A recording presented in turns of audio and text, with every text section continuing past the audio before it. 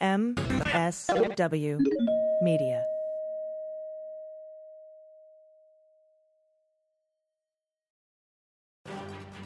This week, former National Security Advisor Michael Flynn had a sentencing hearing in front of a federal judge. During the hearing, the judge expressed concern about efforts by Flynn's attorneys to minimize his unlawful conduct. Before postponing the sentencing, the judge also suggested that Flynn may have committed treason. Then we learned that Acting Attorney General Matthew Whitaker decided not to recuse himself, even though DOJ ethics staff told him he should recuse to avoid an appearance that he could not be fair. We also learned that Attorney General nominee William Barr wrote a 19-page, single-spaced memo criticizing the Mueller obstruction investigation, which he sent to the White House and to Justice Department leaders. What does this mean for the Mueller investigation? Let's get on topic.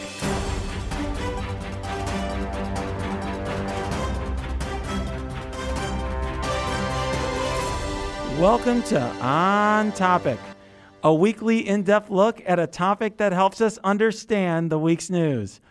My name is Renato Mariotti. I'm a former federal prosecutor, a practicing lawyer, and a CNN legal analyst. And I'm joined by my friend Patti Vasquez, a WGN radio host who will join us regularly on this podcast. So, Patti, this week we're covering multiple topics, partly because we listened to the feedback from all of our listeners. Yep. I posted on Twitter. We got, I think, over 78, I think it was like 78 or 79 comments. It was great. Yeah, it was great. See. Loved it. So I changed the intro just for this week. I did. I loved how they were spelling it on topic. I don't think of myself as having a Chicago accent, but as a native Chicagoan, I'm sure I do. On topic. Yeah. But we also this week are covering, I think, a few different issues in one episode, which we haven't done before. This week we're going to be talking about the General Flynn hearing. We're also going to be talking about the law of treason very briefly because a number of you asked us about that. Then we're also going to be talking about the recusal of Matthew Whitaker, the decision not to recuse, as well as this bizarre memo that was sent by Mr. Barr, the nominee for Attorney General. So a lot to cover, and I will tell you, this is me picking and choosing the news of the week. I have been trying to do 2 or 3 of these a week, which is hard to do with all of both of our other jobs. Sure, with all the news, how do you picking and choosing gets harder and harder. It is not easy to do, so we're trying to keep up and pack as much into this episode. And partly because of your comments, Patty's going to be, I think, asking more questions even this time. Well, and to be clear, a lot of times, our listeners ask questions that I want to ask as well. So it works out very well. So it's sort of a combination. So be assured that these also reflect my curiosities. Yeah, and another thing I will say is if you do have more feedback, please tweet with the hashtag #OnTopic, and Patti and I will, take a look at any of your other suggestions. So let's talk, Patti, about this sentencing hearing. It turned out not to be a sentencing for Michael Flynn, and I think the first thing that is worth talking about is, this sentencing hearing did not go how anybody expected, because going into the sentencing hearing, you had the government.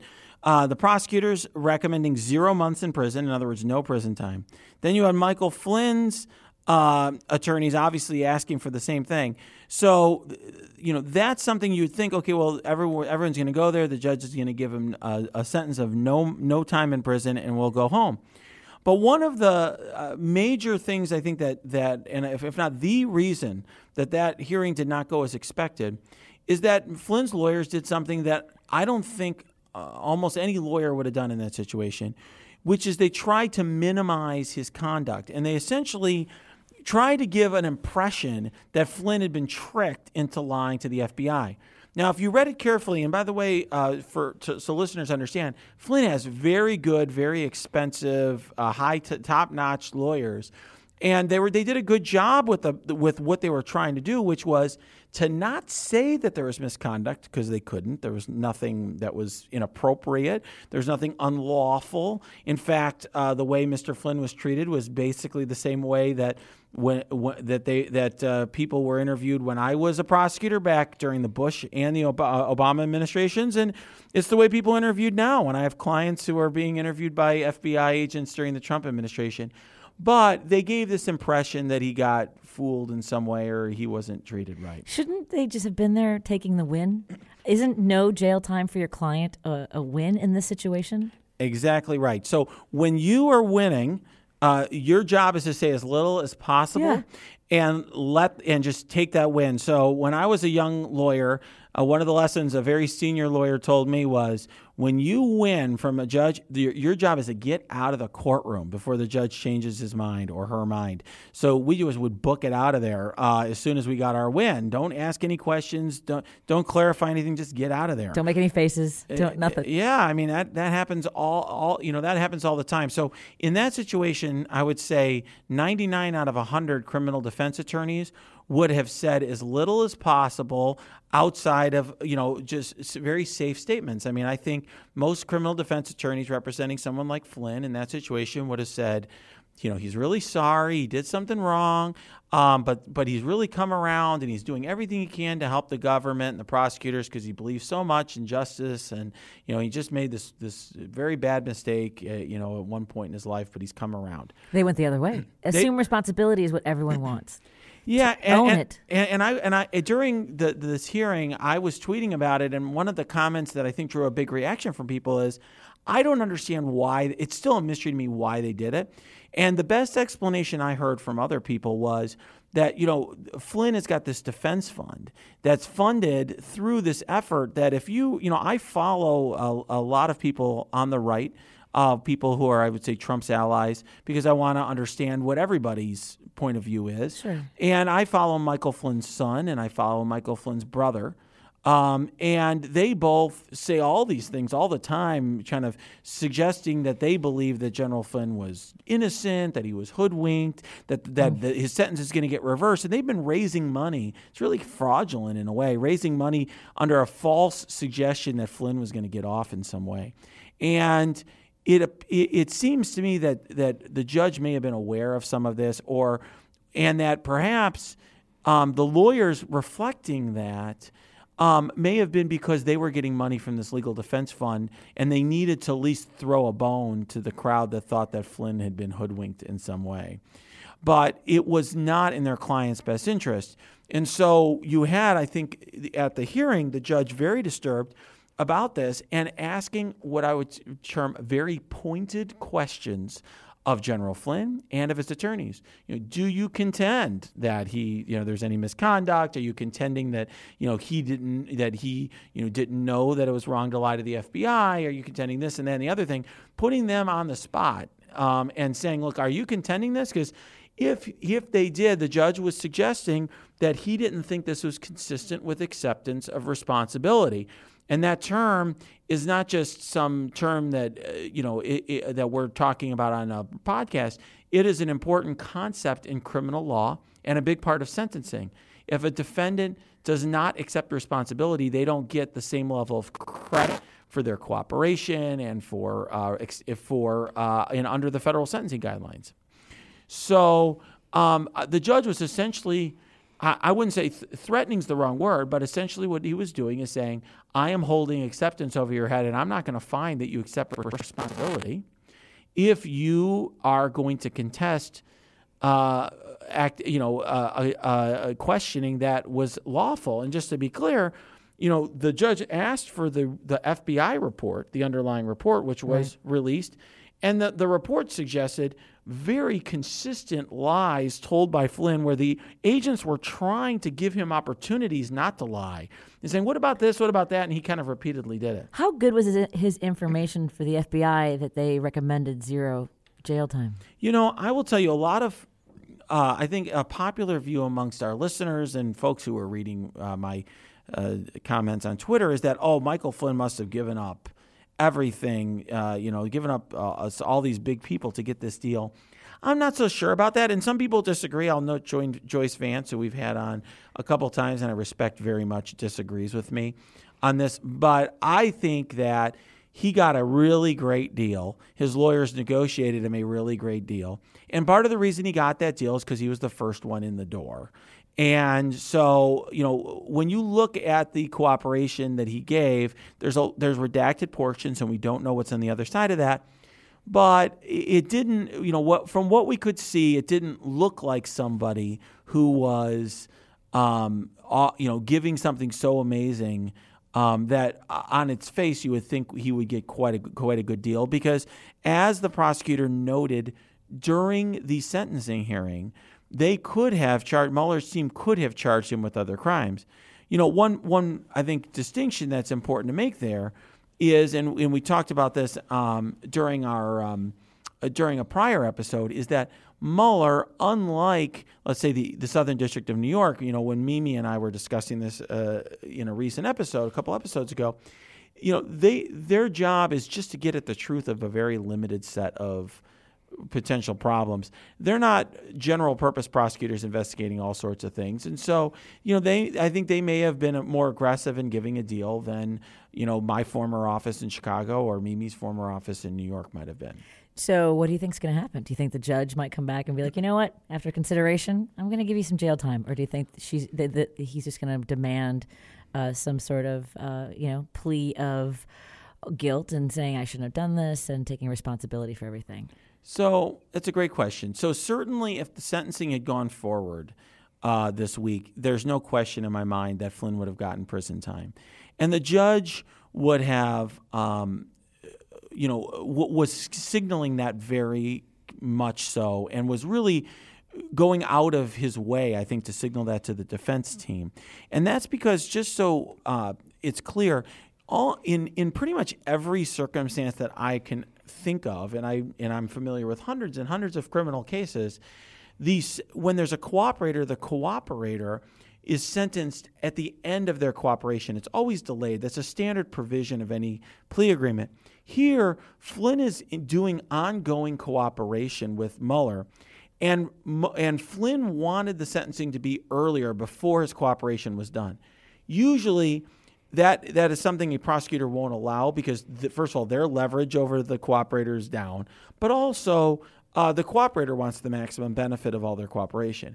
And what the judge was signaling was, you don't want, defense attorneys, you don't want to have your client go forward with sentencing today. You want him to get the full value of his cooperation, because I'm going to give him prison. I mean, he didn't say this, but essentially I'm going to give him prison time if he's sentenced today. And then I'm going to have to deal with litigation in the future that claims you weren't an effective counsel because you should have known that this was a possibility, and you didn't allow him to get the full credit of his cooperation. And so I will say, one thing that I have not written about, if I had more time this week, maybe I would have. There was some commentary from the heads of lawfare, Ben Wittes and Kajana, and I don't know how to say her last name off the top of my head. They wrote criticizing Judge Sullivan, who, by the way, has a very stellar reputation, I would say, as a judge, and a person who's come down against people on both sides of the aisle, and come down against the Justice Department very famously in a case called the Tad Stevens case. That was a famous case of prosecutorial misconduct. But they criticized Judge Sullivan, saying that, he made some mistakes in this process, and I want to talk about one of those mistakes in a moment. And he made some misstatements of what Flynn did. He talked about Flynn, acting as a foreign agent when he was in the White House.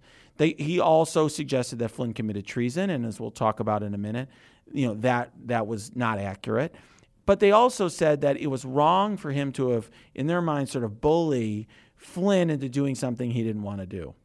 And that's that part. I agree with them 100%, by the way, that judges should be accurate, particularly at a sentencing hearing. So there's no question that at a sentencing hearing, it's very important that the judge not state any inaccurate information, because the judge is putting forth the information that he or she is relying on to sentence someone, and the Court of Appeals is going to look very carefully at that information. And if And if the judge is relying on something inaccurate, that sentence could be reversed and they'd have to do it all over again. And we want, of course, defendants to be sentenced fairly based on accurate information. No question. I will say, as somebody who's practiced law, I think unlike the editors of Lawfare, that federal judges make errors all the time because they're human beings. And I'd say it's fairly common for judges to say things that aren't necessarily quite right when they're speaking off the cuff. And so there was a lot of our listeners were mad at this Judge Ellis from Virginia during the Manafort trial and some of the intemperate comments and inaccurate comments that he made. This is sort of on the other side, a judge kind of speaking off the cuff, making some comments that maybe our listeners liked more, but ultimately were not accurate either. So in neither case is correct. It's not the right thing for a judge to do. And I would say that Judge Sullivan, given that this was a high-profile case, probably should have been more prepared on some of those points, although I will say I didn't know anything about the law of treason until I had to look it up. But the judge also didn't know that the defense attorneys were going to come at him with this, our client was bamboozled. Correct. I think when that happened, the judge correctly asked for the FBI report and did some research there and was ready to ask some very carefully worded questions. I think where he got in trouble was when he was freelancing about treason. I don't think he had, if he had studied the law of treason, which I did just because many of you on Twitter a year ago, or started asking me all these questions about treason, he would have realized that there's no way that General Flynn could have committed treason. But he had, I think he got the facts wrong on another issue. But one point I want to take an issue with the Lawfare editors on is the judge absolutely 100% did the right thing by advising Flynn not to go forward with the sentencing on that date. He was doing Flynn and his attorneys a favor. They had made a significant error. The attorneys had made an error in how they had positioned things. This gives the attorneys, first of all, and Flynn a time to regroup and position themselves better for the judge. I expect more contrition from Mr. Flynn the next time around, General Flynn the next time around. I haven't seen a peep from his son since that hearing, as far as I could see on Twitter. A lot of that language may not come up, this sort of language of minimizing his criminal conduct. And more importantly, he will get more credit for his cooperation, which is what he deserves, because if he's going to be cooperating, he deserves to have all of that considered. And he's out on bond, so he's not in prison, so there's no need to conduct the sentencing a little earlier rather than later. The judge was trying to avoid a situation where in the future, if General Flynn got a sentence he didn't like, he would be pointing the fingers at his attorneys for doing that, or at the judge for that matter. Right. So I think as a practical matter, if I was General Flynn's attorney, I would be thankful, ironically, that the judge telegraphed this to me so carefully and gave me an opportunity at a redo, rather than just saying you're minimizing your criminal conduct. I find you don't accept responsibility. I'm sentencing you to 100 days in prison or something like that. That would have been a very bad result for General Flynn. So as we talked about, Patty, Judge Sullivan had some views regarding whether or not Michael Flynn may have committed treason, and the prosecutor didn't know what to say about that. With good reason. It is not something that comes up much when you are a federal prosecutor. It's like, did the defendant commit treason? I mean, I have to tell you, I never considered the question of what treason was until I started doing this legal analysis stuff, and I get questions from people about whether did Trump commit treason, Pence commit treason, Kushner commit treason. Everyone's asking me all the time who committed treason. Do you think the judge mentioned it to scare them? I mean, it's fairly dramatic, and as you've said on your Twitter feed, there's a very narrow definition of treason in the Constitution. I think the judge had not actually looked at that question before. Most lawyers don't spend a lot of time thinking about treason.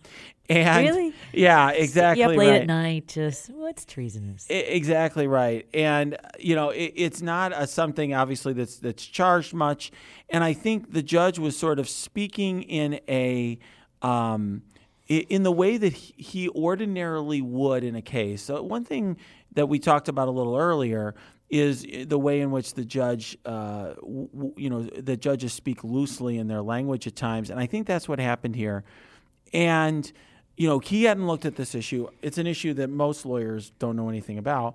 And that's why I'm bringing in a law professor who's a leading expert on treason to talk about this. And one thing you may or may not have noticed if you've been listening to the podcast for a while is this is, I think the first time we've had a law professor. Asha teaches as sort of a national security role at Yale, but she's a former FBI agent, so she's had experience doing investigations. But I haven't had really a law professor on before. And the reason why I haven't done that is because typically what most of you seem to be interested in is actually how things will play out in an investigation or in a courtroom. And it may or may not surprise you to learn that law professors don't do those things. They teach in classrooms. They rarely represent clients. They rarely have to prove anything in front of a judge or a jury. So they're not really equipped to answer those questions. And so we focus a lot on how things will actually play out in a courtroom or play out in an investigation. But one thing that law professors can do, and so when you're reading or listening on television or reading on Twitter or in media, and you hear somebody kind of giving opinions about things, what I would say is what law professors really are helpful on are sort of the trickier areas of the law, helping people understand areas of the law that aren't the subject of courtroom battles on a daily basis. Sure, the minutia. Yeah, and sometimes very important minutia. For example, the question, some of these constitutional questions, can a president pardon himself? That never occurred to me until it shouldn't have to ever occur to you. It shouldn't have to occur to any American about whether or not the president can pardon himself. Correct, but there are certainly law professors who have interesting ideas on that topic, and that's why I'm bringing in Professor Carlton Larson. Professor Larson went to Yale Law School with me, but now he is a professor of law at the University of California at Davis School of Law, and he is one of the nation's leading authorities on the law of treason. He's the author of the book, The Trials of Allegiance, Treason, Juries, and the American Revolution, and he has given many interviews and talks about the subject of treason.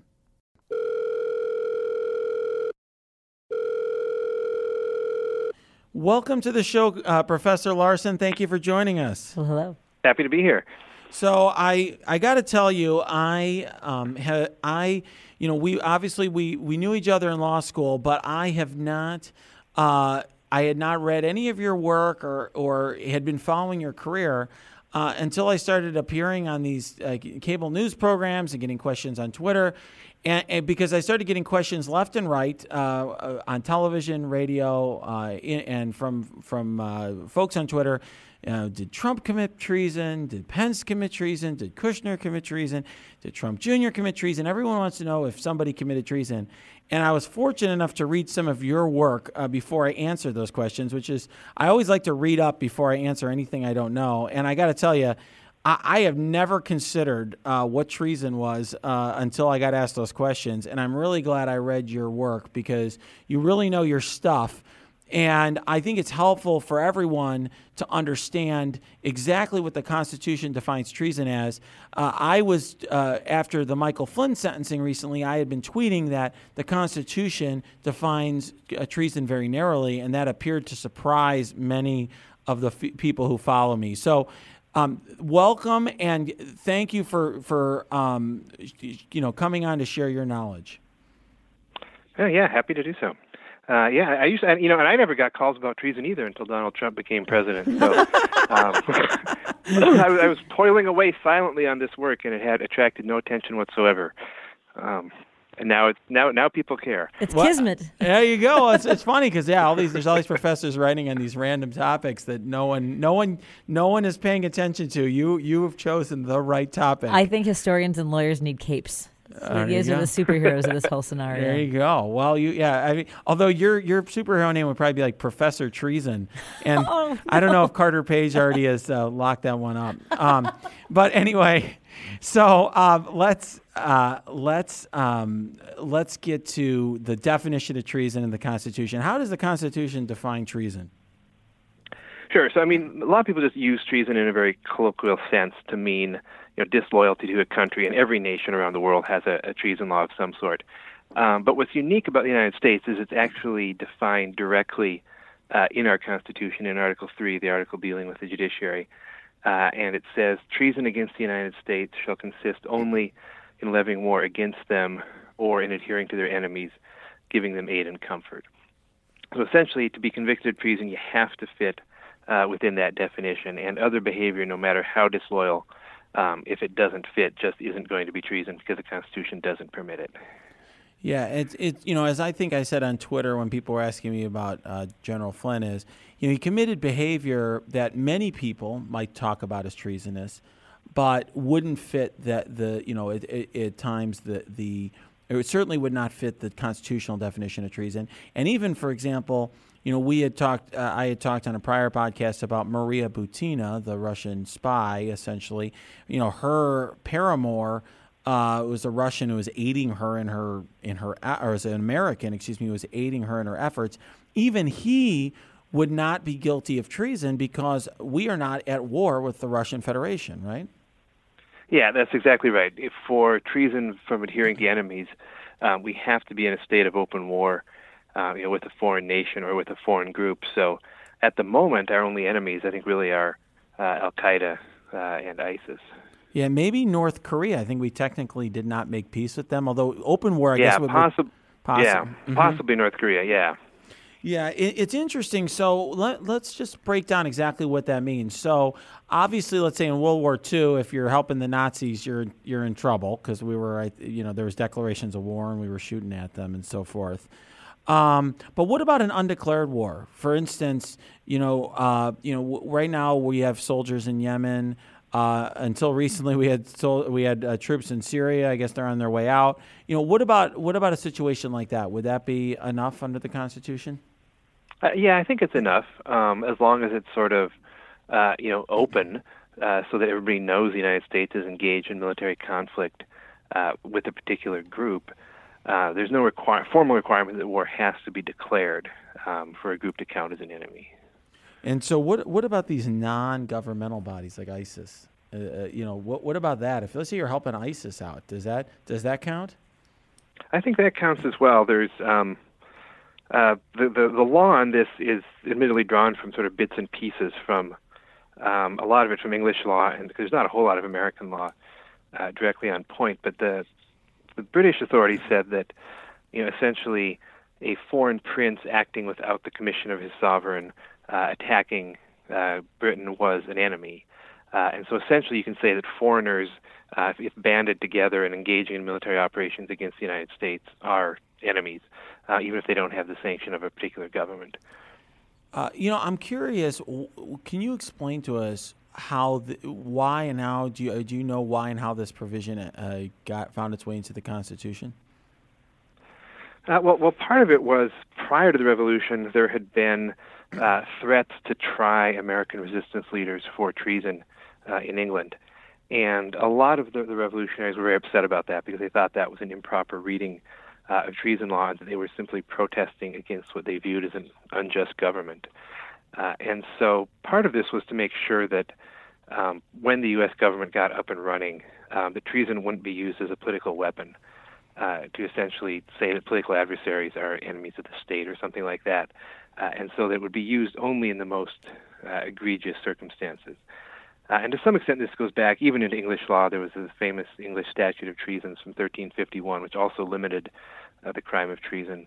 And so our Constitution draws almost verbatim from that English statute, but it only uses parts of that statute.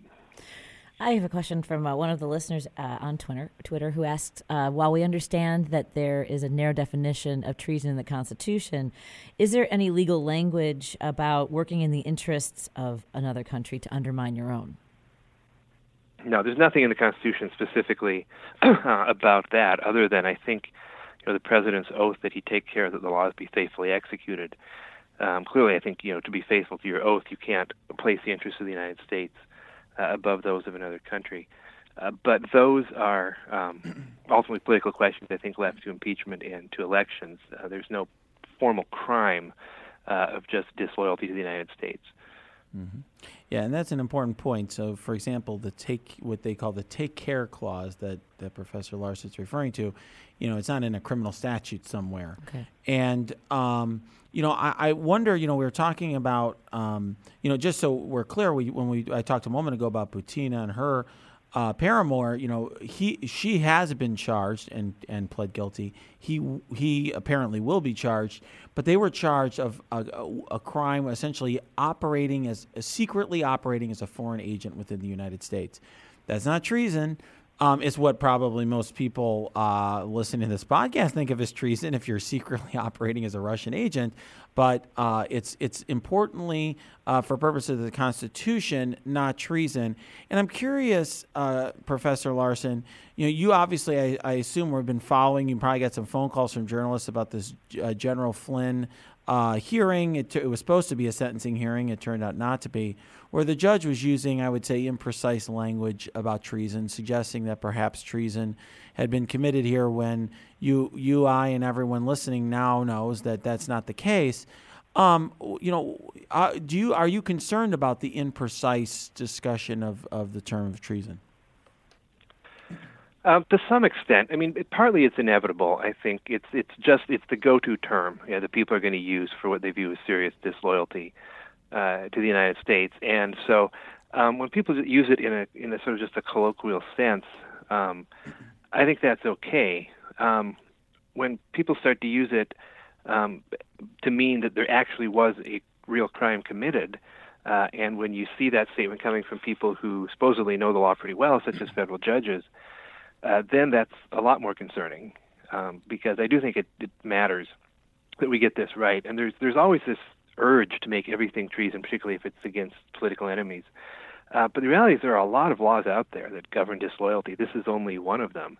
And indeed, it's probably not even really the major one in terms of protecting the United States. Laws against espionage and other things do a lot more of the work in terms of regulating disloyalty. Yeah, I definitely think, for me as a lawyer who's practiced on both sides, when I was a federal prosecutor and now on the other side, obviously we want judges only sentencing people based on sort of an appropriate understanding of the law and what the person did. So I do think that's important. And I hope now that everyone listening to this can understand exactly why and how I am explaining to them that treason has not been committed in any of the circumstances that we've been discussing recently. Yep, asked and answered. There we go. Well, thank you so much for joining us, Professor Larson. I really appreciate it. Sure, happy to be Thank here. you. That was great. Thanks. Thank you. So let's bring in Matthew Miller. Matt was the spokesperson for the Department of Justice during the Obama administration. He's also an MSNBC contributor. You can see him on a lot of MSNBC programs, but I see him most often on The Last Word with Lawrence O'Donnell, where he's a very, very frequent contributor. Welcome back to the podcast, Matt. Thanks for having me back, Renato. So the reason I thought it would be really good to have you on this topic is it seemed to me that we kind of had two related pieces of news that came out recently that very much some of the details got lost in the shuffle. And you did, I thought, a really nice job publicly walking through some of the nuances and some of the details and kind of helping the public see some of the problems with both of these announcements. So I thought maybe we could start by talking about Mr. Whitaker, the acting Attorney General. He made a decision not to recuse, and that decision was, first of all, done in kind of, I think, a bizarre way, and it was kind of eked out over a period of time. There's different versions of the story of how that decision came about. So let's just, as a starting point, can you explain to us, why is it that Justice Department officials sometimes recuse themselves from investigations?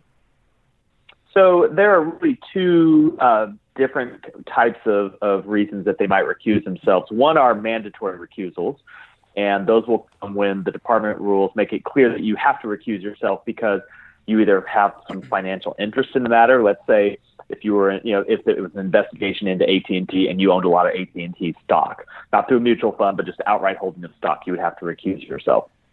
Or if you had come from a law firm that was representing a party in that case, and you had come from the law firm, I think it was in the previous 2 years, you would have to recuse your case. Or if you had worked for someone in the last 2 years who was now under investigation, you would have to recuse. So if you have some kind of personal conflict of interest, that is a hard, bright line recusal.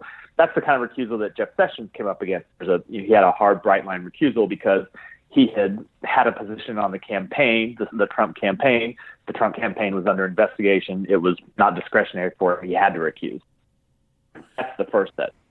And then the second set of recusals are places where they are closer calls, where you have no direct connection to the organization or individual or entity that is under investigation, but there's something in your past, something you have said, something you have done that would cause the public to question your impartiality. And because of that question, it's in the interest of the Department of Justice, that you recuse yourself so no one thinks the investigation is unfair.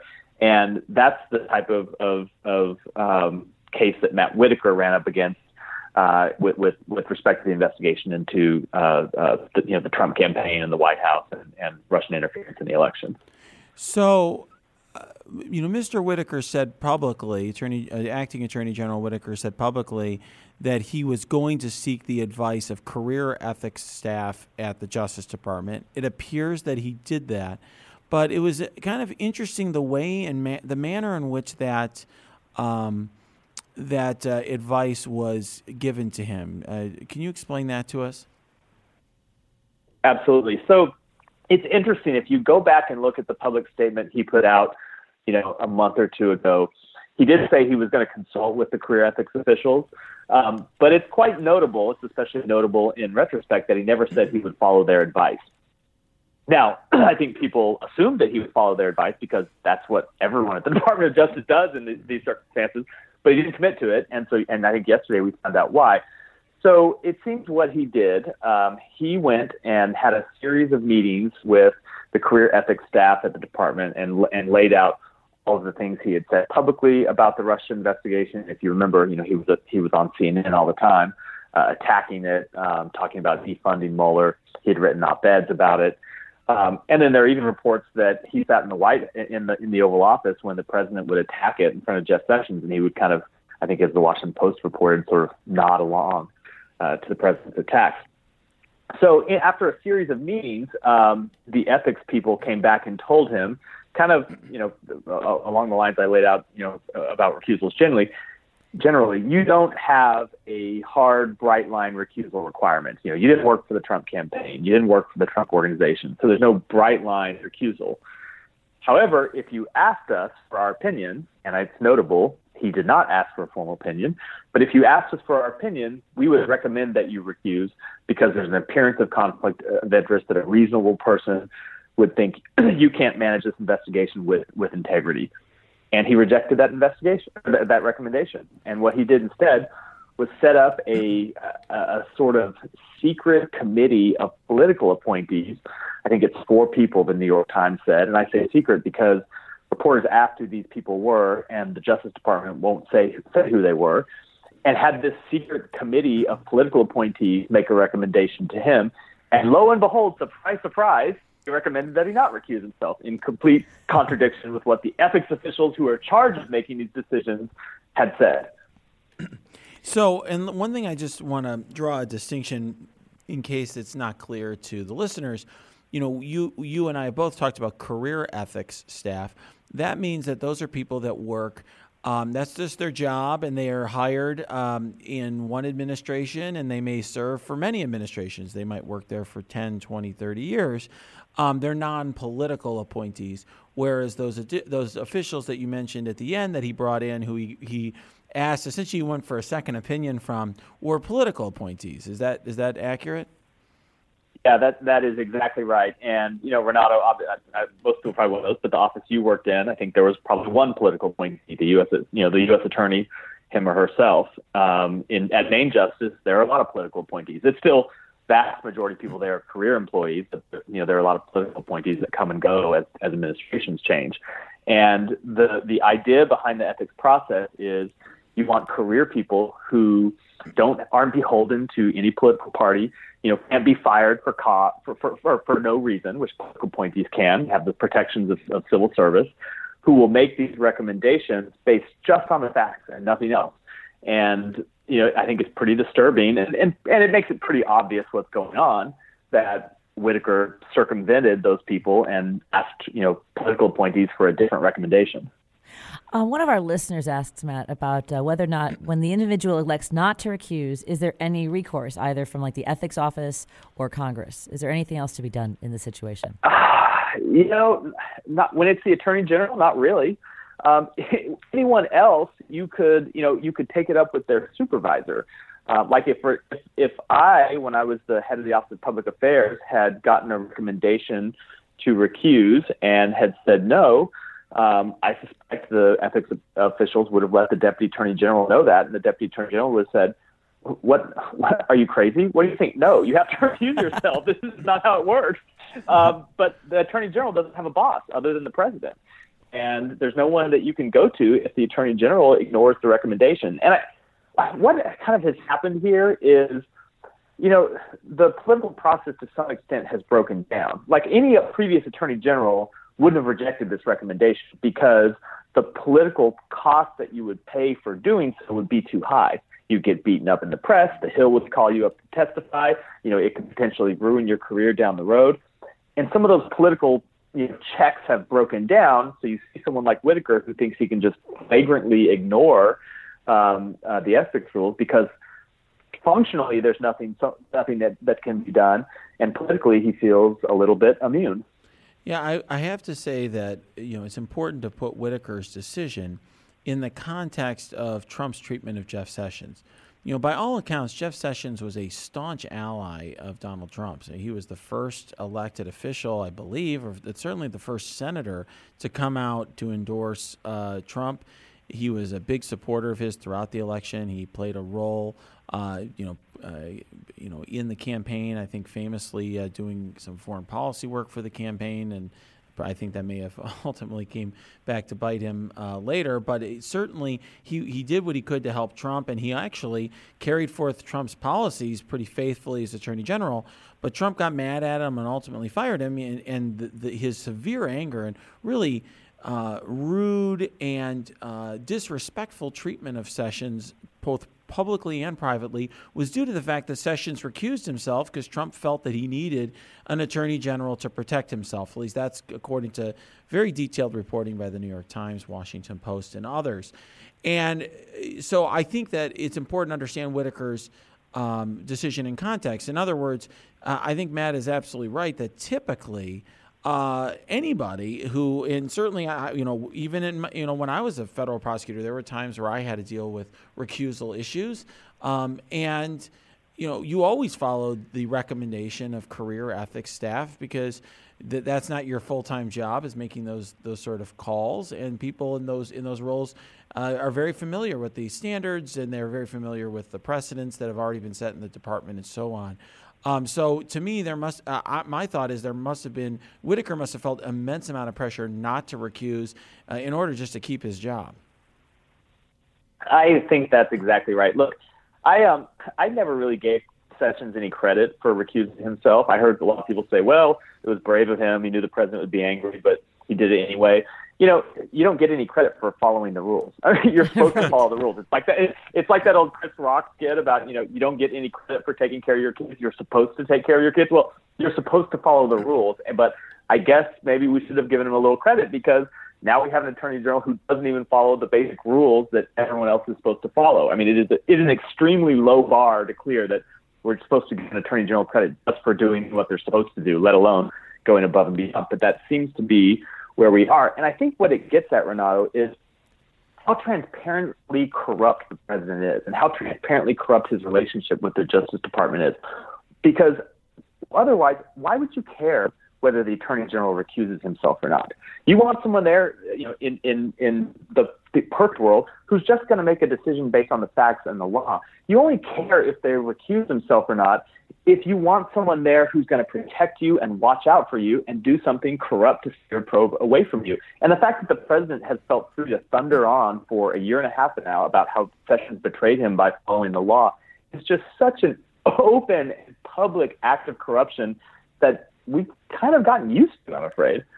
I agree with you, and I have to say, if there's one thing, and there's been a lot over the last couple of years that I've been really disappointed in, just in this country and where we're at in general, but when, Donald Trump has been going publicly, and the instance that stands out to me, it stuck in my craw so much. I wrote an op-ed for the New York Times, stayed up late writing it because I was so upset when Trump tweeted out attacking Sessions for permitting 2 Republican congressmen to be indicted, and he said we're going to lose these seats now because you let the Justice Department indict these 2 men who there's substantial evidence committed serious federal crimes. That's just downright corrupt. I mean, there's no other way to spin that. And yet that was like a 6-hour news story. I mean, that was like not even a full news cycle. It's a drop in the bucket. It was a drop in the bucket.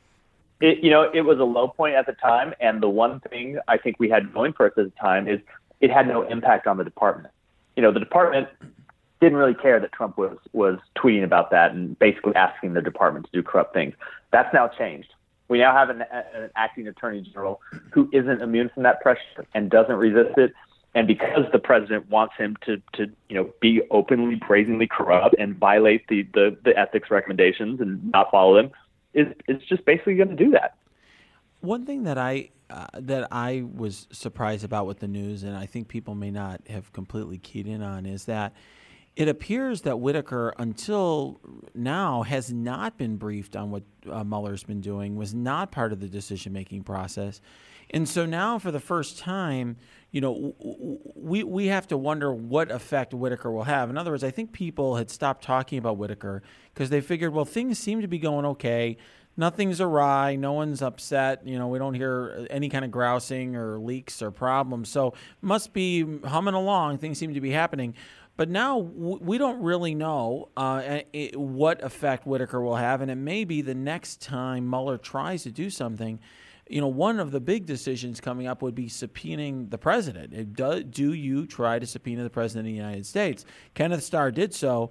Whitaker could overrule a decision by Mueller to do just that. Yeah, he absolutely could, and I think they made clear yesterday that he's now going to be fully briefed on the probe. I think it sounds like he's going to leave the day-to-day management to Rosenstein, but still, any big decisions will come through Rod up to him for approval. And I think people ought to be worried. Look, I've never thought that Whitaker, would come in and just fire Mueller. From being at the department, really how hard it is to just do something blatantly inappropriate like that, because there's a culture inside the department of following the rules and following the facts. And, if Mueller comes up and recommends something, there's going to be a good legal basis for it. And it'd be just hard to just fire him and shut the investigation down. I think that's a bridge too far. But there are a lot of closer calls. And subpoenaing the president is, a bit of a closer call. I think there are, arguments why you wouldn't do that. Releasing a report publicly is a bit of a closer call. I can see the argument, well, look, public reports are not what the Justice Department does. We either bring charges or we don't. And so I think it's those calls around the edges where you can make I think you lawyers would say, a colorable argument on the other side, that I think we ought to be worried that Whitaker is, not going to do the right thing. Will Whitaker also have access to the information for the SDNY and EDNY investigations? Yeah, he will. The Attorney General can have access to whatever he wants. Now, I think it would be unusual for an AG to be directly, kind of meddling in each investigation. That said, when I worked for Attorney General Holder, he did expect to be briefed on big, major investigations, and this is clearly one of them. This is one of the all of these investigations related to the president are some of the most important things the department is doing. I'm sure he'll ask to be briefed on them. But if I were him, boy, would I be careful, because talk about blowing your career up. And he's not an old man. I think he's late 40s or so. He's got a long time in life ahead of him. You want to find yourself on the end of some ugly Inspector General report, hauled up to the Hill and having to explain yourself, for inappropriate actions. What is not probably going to be a long tenure as Attorney General. you ought to be pretty careful in interfering with those probes, I would think. Doesn't mean you won't do it, Right. but you should be really careful. You know, it's an interesting point you make, Matt, and it echoes points that Asha Rangappa had made on a prior episode of the podcast. Her and I were debating back and forth. I think she felt because of Whitaker's age and his future, he wouldn't take drastic action. I dubbed her a Whitaker optimist. I am more of a Whitaker pessimist as things go. I am too. And by the way, I will say the argument against that is, Matt Whitaker has not followed the career track where he maybe wants to leave and go join a big white shoe law firm, so he can't do anything disqualifying. I mean, last time he was a U.S. attorney, and that's the career track to a pretty good job afterwards. He went and worked for a basically scam company that was ripping people off. Mm-hmm. So he may not want to follow that future where it matters if you've been ethically dinged up. And I would add, there's this whole, MAGA land world that exists now where you could go do something corrupt and he'll walk away and get a Fox contract and be all the better for it. So the incentives aren't completely lined up the way they used to be.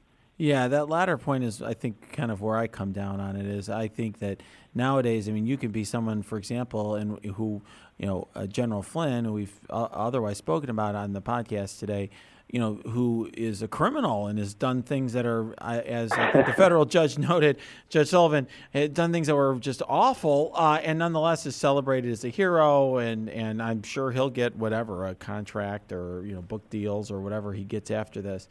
One thing I wanted to focus on was there were these two different types of recusal. You talked a little bit about them, and the standard for the second part is that if a reasonable person is likely to believe that you couldn't be impartial in overseeing something, and I think there's multiple reasons why the department cares about having people making decisions that appear to be impartial. One is just when there's a litigation, if an indictment comes out, then and somebody's let's say you have somebody like me defending them, I would certainly use the fact that Whitaker hadn't recused himself or other, if I thought he wasn't favorable to me, and certainly that's the case. I think whenever there's a non-recusal where there might be an appearance of unfairness. But I think the other reason, and I think the more important one here, the one that I think matters more here, is that you want the public to trust that your decisions are impartial and fair. And I have to say, what I find bizarre here is not just that Whitaker made, I think, the poor judgment decision not to recuse himself, but I even am surprised that the ethics folks saw this as a close call, given that there is intense public debate about whether or not Matt Whitaker can be fair. To me, that strikes me as a good reason to believe that most reasonable people would at least question whether or not he could be impartial. Yeah, I don't think it's that close a call, and I can see the ethics officials. I can see why, you're talking to the Attorney General might want to shade it a little bit that way. But I don't think it's that close a call. And in the end, he did recommend that he recuse. And I will say, there was something interesting about the department's rollout yesterday where, in the morning they were telling reporters that he had been cleared by ethics to work on this. And then that turned out not to be true, and they had to scramble and do this conference call. And in the conference call, the reason they stated that he didn't, if it was a close call, the reason he didn't want to recuse is no attorney general had ever recused because of an appearance problem before, and he didn't want to set a binding precedent for future attorneys general. And I saw that, and I thought, well, that's strange. I remember the Attorney General, Eric Holder, I worked for, recusing himself from the Edwards investigation just for appearance issues, for nothing else. And then someone pointed out to me, and I think I tweeted it, that John Ashcroft had recused from the Valerie Plame investigation, and the then Deputy Attorney General, Jim Comey, had held a press conference saying he's not doing it for any actual conflict. He's doing it because of an appearance issue, and he wants the public to have confidence in the integrity of the department. And that's what responsible attorneys general do. And you then saw them in the letter they put out, they backed down from that and made a slightly different argument. I heard they were scrambling to rewrite the letter during the day because the arguments they were making were sort of falling apart in real time in the public. And when that's happening, it shows that you've reverse engineered a policy to come up with the outcome you want, not actually followed a legitimate process to come to the right outcome. Yeah, I will tell you, Matt. I was on CNN. This was Friday morning, late morning, 10:30 or 10:40, and Pamela Brown was asking me about this and what this news meant. And at the time, the reporting was that the ethics staff had cleared him. And I told her there had to be more to the story. I was thinking to myself on the air, I'm like, there's just no way that the ethics folks did not see an appearance issue here. Couldn't believe it. There had to be something else to drop. I'm curious, you mentioned one of the, he wrote this, there was this like letter that came out from the Assistant Attorney General, I think it was, later in the day, setting forth the reasons why he decided, or the stated reasons, I'll say, for why he did not recuse himself. And there was, I think, 6 or 7 of them. You touched on one of them. What did you make of that as a whole, just the various reasons that they gave?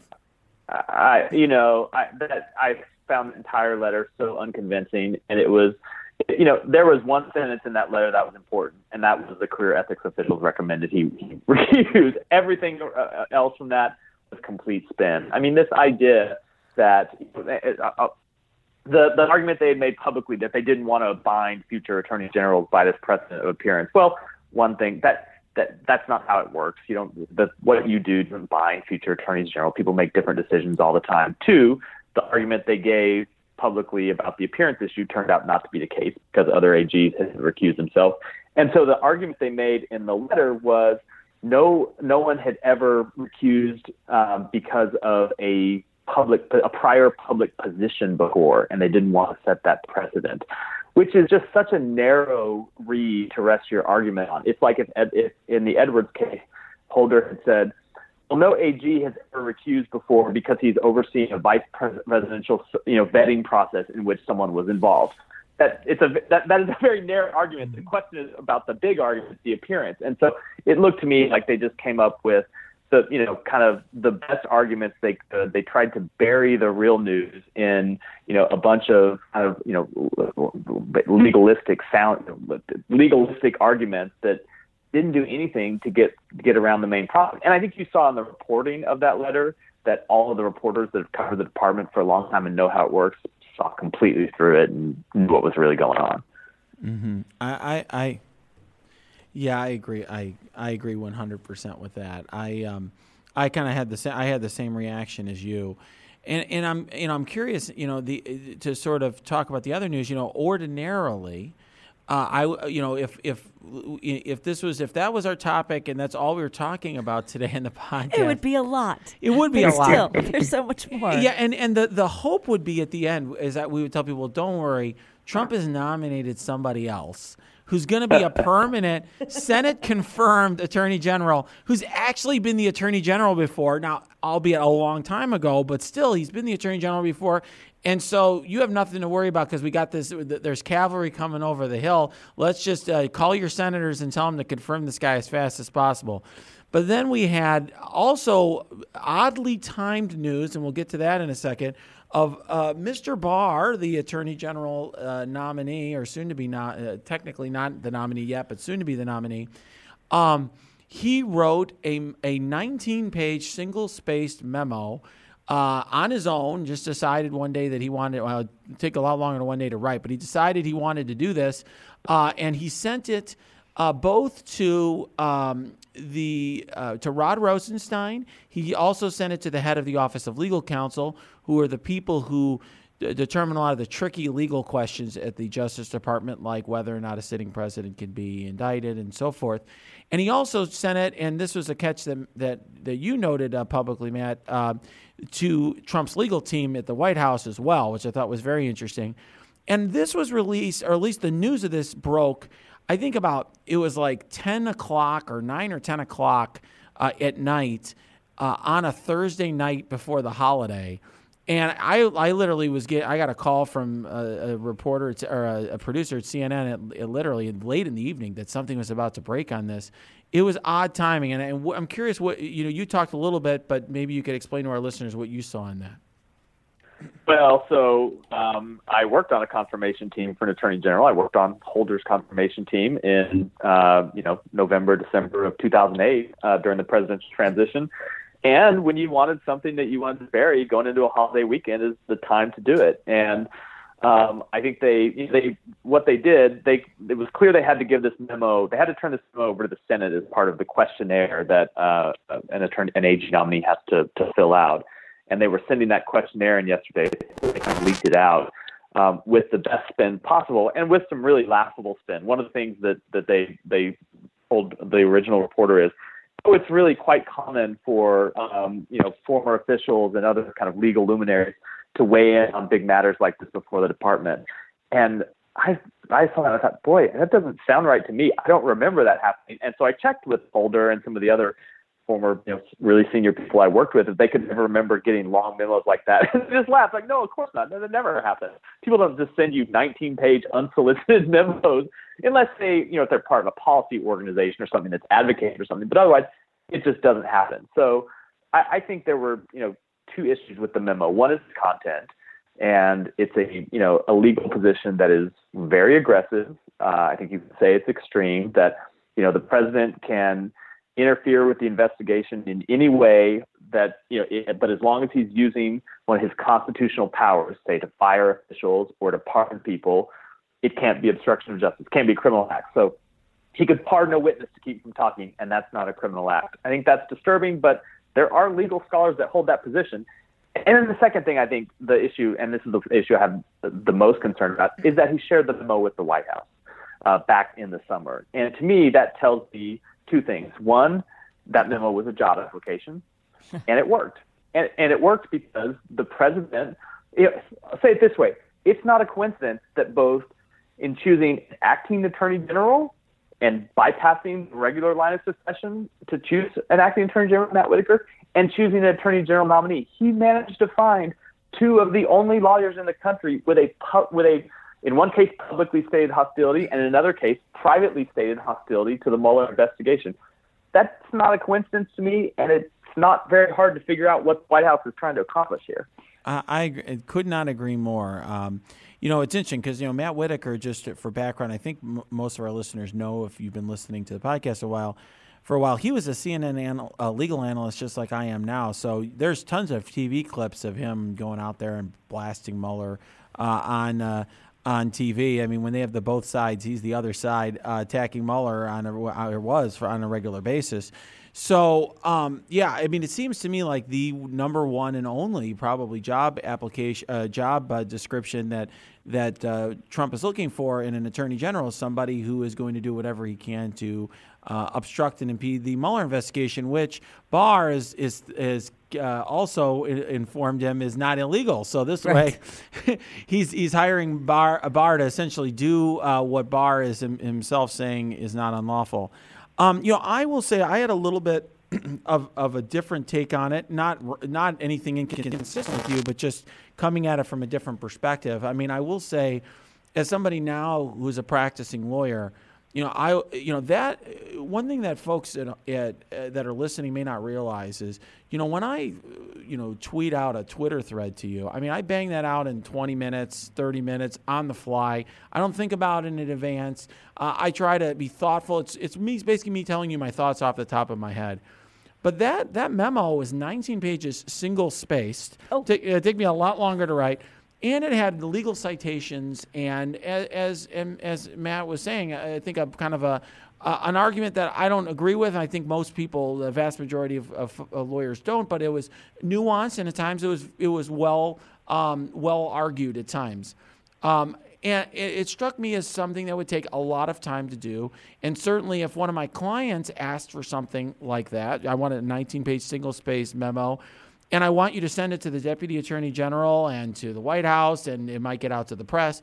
That could take just dozens of hours. I mean, it could take over 100 hours. It would take a lot of time to put together in a serious way. So this guy felt really, really, really strongly about these issues, or as you pointed out, Matt, he really wanted that job very badly, which I thought was kind of interesting.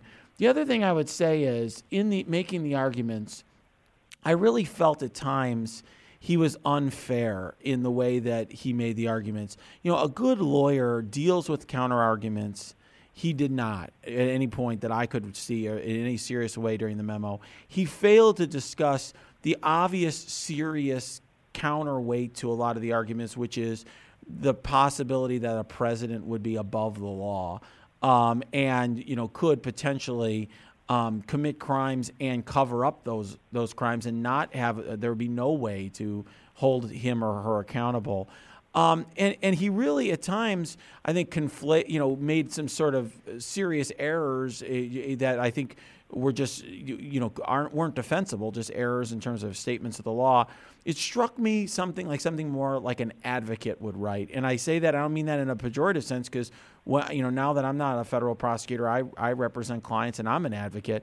But it seemed like something that he was. If I didn't know the circumstances, I thought that I would think this was a paid piece by a client. Rather than something written by a former attorney general. Well, Renato, you get to one of the biggest questions I have about it, which is they made clear to reporters, or they claimed to reporters, that the memo was unsolicited by the Justice Department. I'm sure that that's true, but I wonder if it was unsolicited by the White House.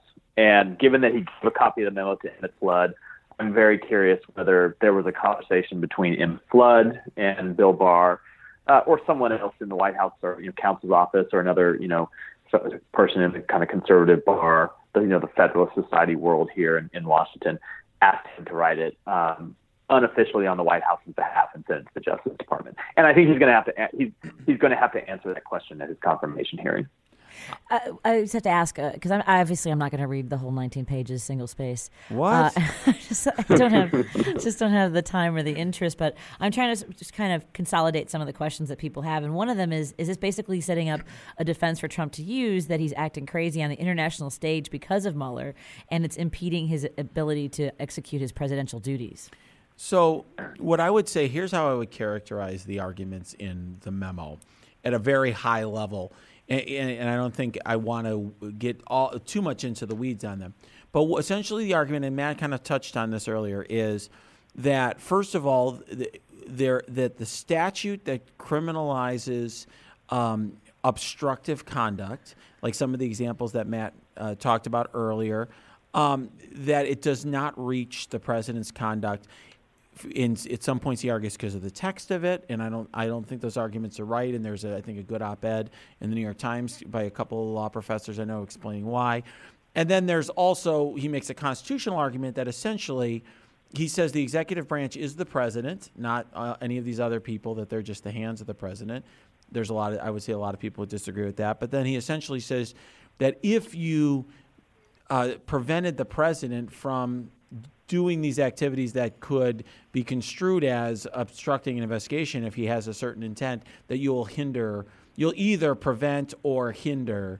He has two separate arguments, the presidency too much. Is that a fair summary, Matt? I think that's exactly right, and it reminds me of the famous Nixon quote: "When the president does it, that means that it's not illegal." Right. a shorter way to sum it up.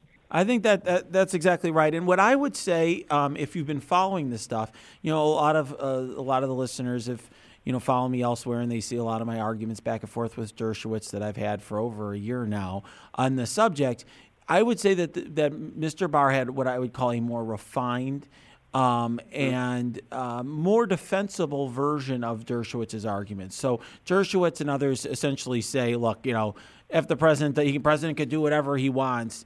And Barr was trying to say, well, he can't destroy documents. He can't buy off witnesses, or you can't kidnap witnesses or do something like that. But if it doesn't involve destroying evidence or testimony or something like that, then he's fine.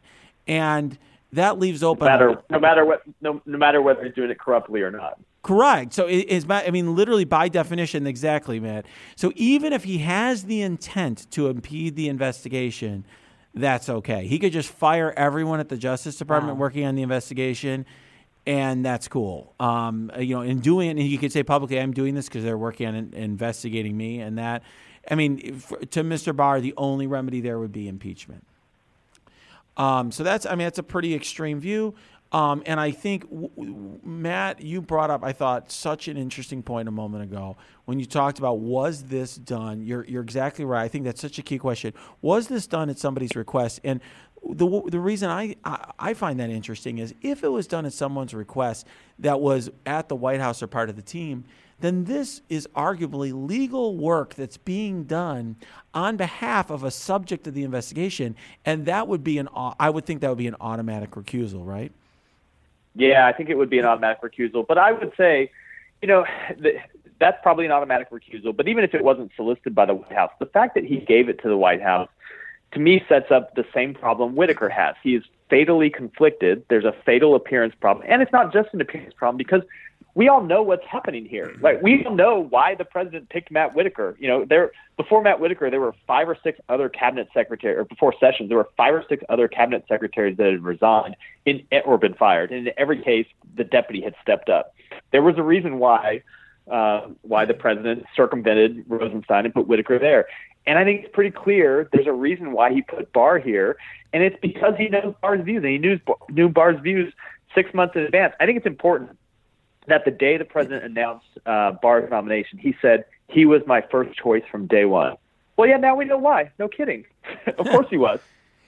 Yeah, I have to say, the other thing that I really take away from all this, just as somebody who is an observer of the legal scene quite a bit, is it changed my view of Barr. Barr is a guy who had been Attorney General quite some time ago. I think it was under George Herbert Walker Bush.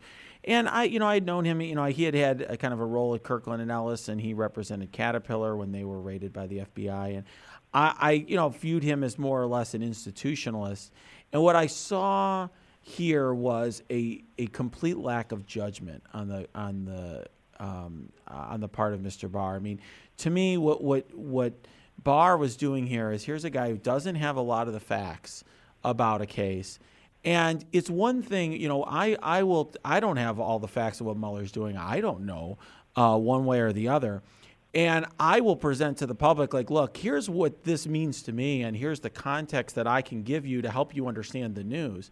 But what this man was doing is he wrote this long screed, really, attacking Mueller to the leaders in the Justice Department overseeing him, and it didn't have any sense of humility to it.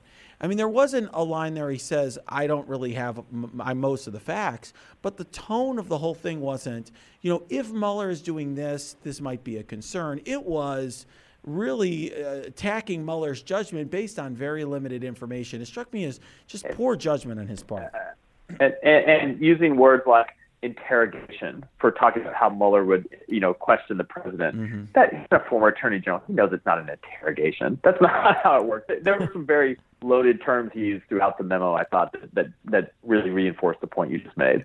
I agree, Matt. Yeah, exactly, Matt. It almost, that's why I said it almost read like something you would say on behalf of a client. Like if I was going to try to convince a layperson of something on behalf of a client. It was bizarre. So, Matt, one thing that I think is in a lot of folks' heads is they're wondering, what does this mean going forward? I mean, how scared? A lot of folks are really scared about what this means for the Mueller investigation, for the Southern District of New York. I think the number one question that Patti and I received from folks that they wanted to ask on this podcast is what can we do, and what does this mean? What thoughts do you have about what concerns people should have about what Whitaker and Barr will be doing in the months to come? Yeah, so the way I look at it, I think the president has tried very much to ensure that the fix is in and that he can be protected by one or both of these people in charge of the Justice Department. And I think with Whitaker, the jury is out whether he'll be able to achieve that or not. I think if what Mueller finds is hardcore evidence of criminality, it'll be tougher. But if it's a closer call, he might have the fix in like he wants. And then with respect, and honestly, there's not much people can do about it. I mean, he's the acting attorney general. The president has the ability to put him in a position. There's no real way to dislodge him. I think the where people can have an impact is with the Barr nomination. The Senate has a lot of control. The Senate has absolute control over whether he's confirmed or not, and they can make the price of his confirmation a pledge to recuse himself from the Mueller investigation. If he were confirmed with a pledge to recuse, and by the way, it's important he pledged to recuse, not important he pledged to consult with the ethics officials, because we've seen already how the appointees in this administration may not care about that. Make him pledge to recuse, and if so, the investigation goes back to the control of Rosenstein, and I think we can have a lot more faith that it's allowed to wrap up in an appropriate way. But for that to happen, you need 3 or 4 Republican senators who are willing to make that the price of their vote. And without that, if they're not willing to demand that, there's no way he'll pledge it. And if he's confirmed without making that pledge, I think people ought to be concerned. So call your senators, especially if you have Republican senators. I think that's absolutely right. Well, thank you so much for joining us, Matt. I really appreciate it. Thank you. Thanks for having me. Thank you for joining us for this episode of On Topic. Please subscribe to this podcast, go to your app and review the podcast, and join us for our next episode. I'm Renato Mariotti. Until next time, let's stay on topic.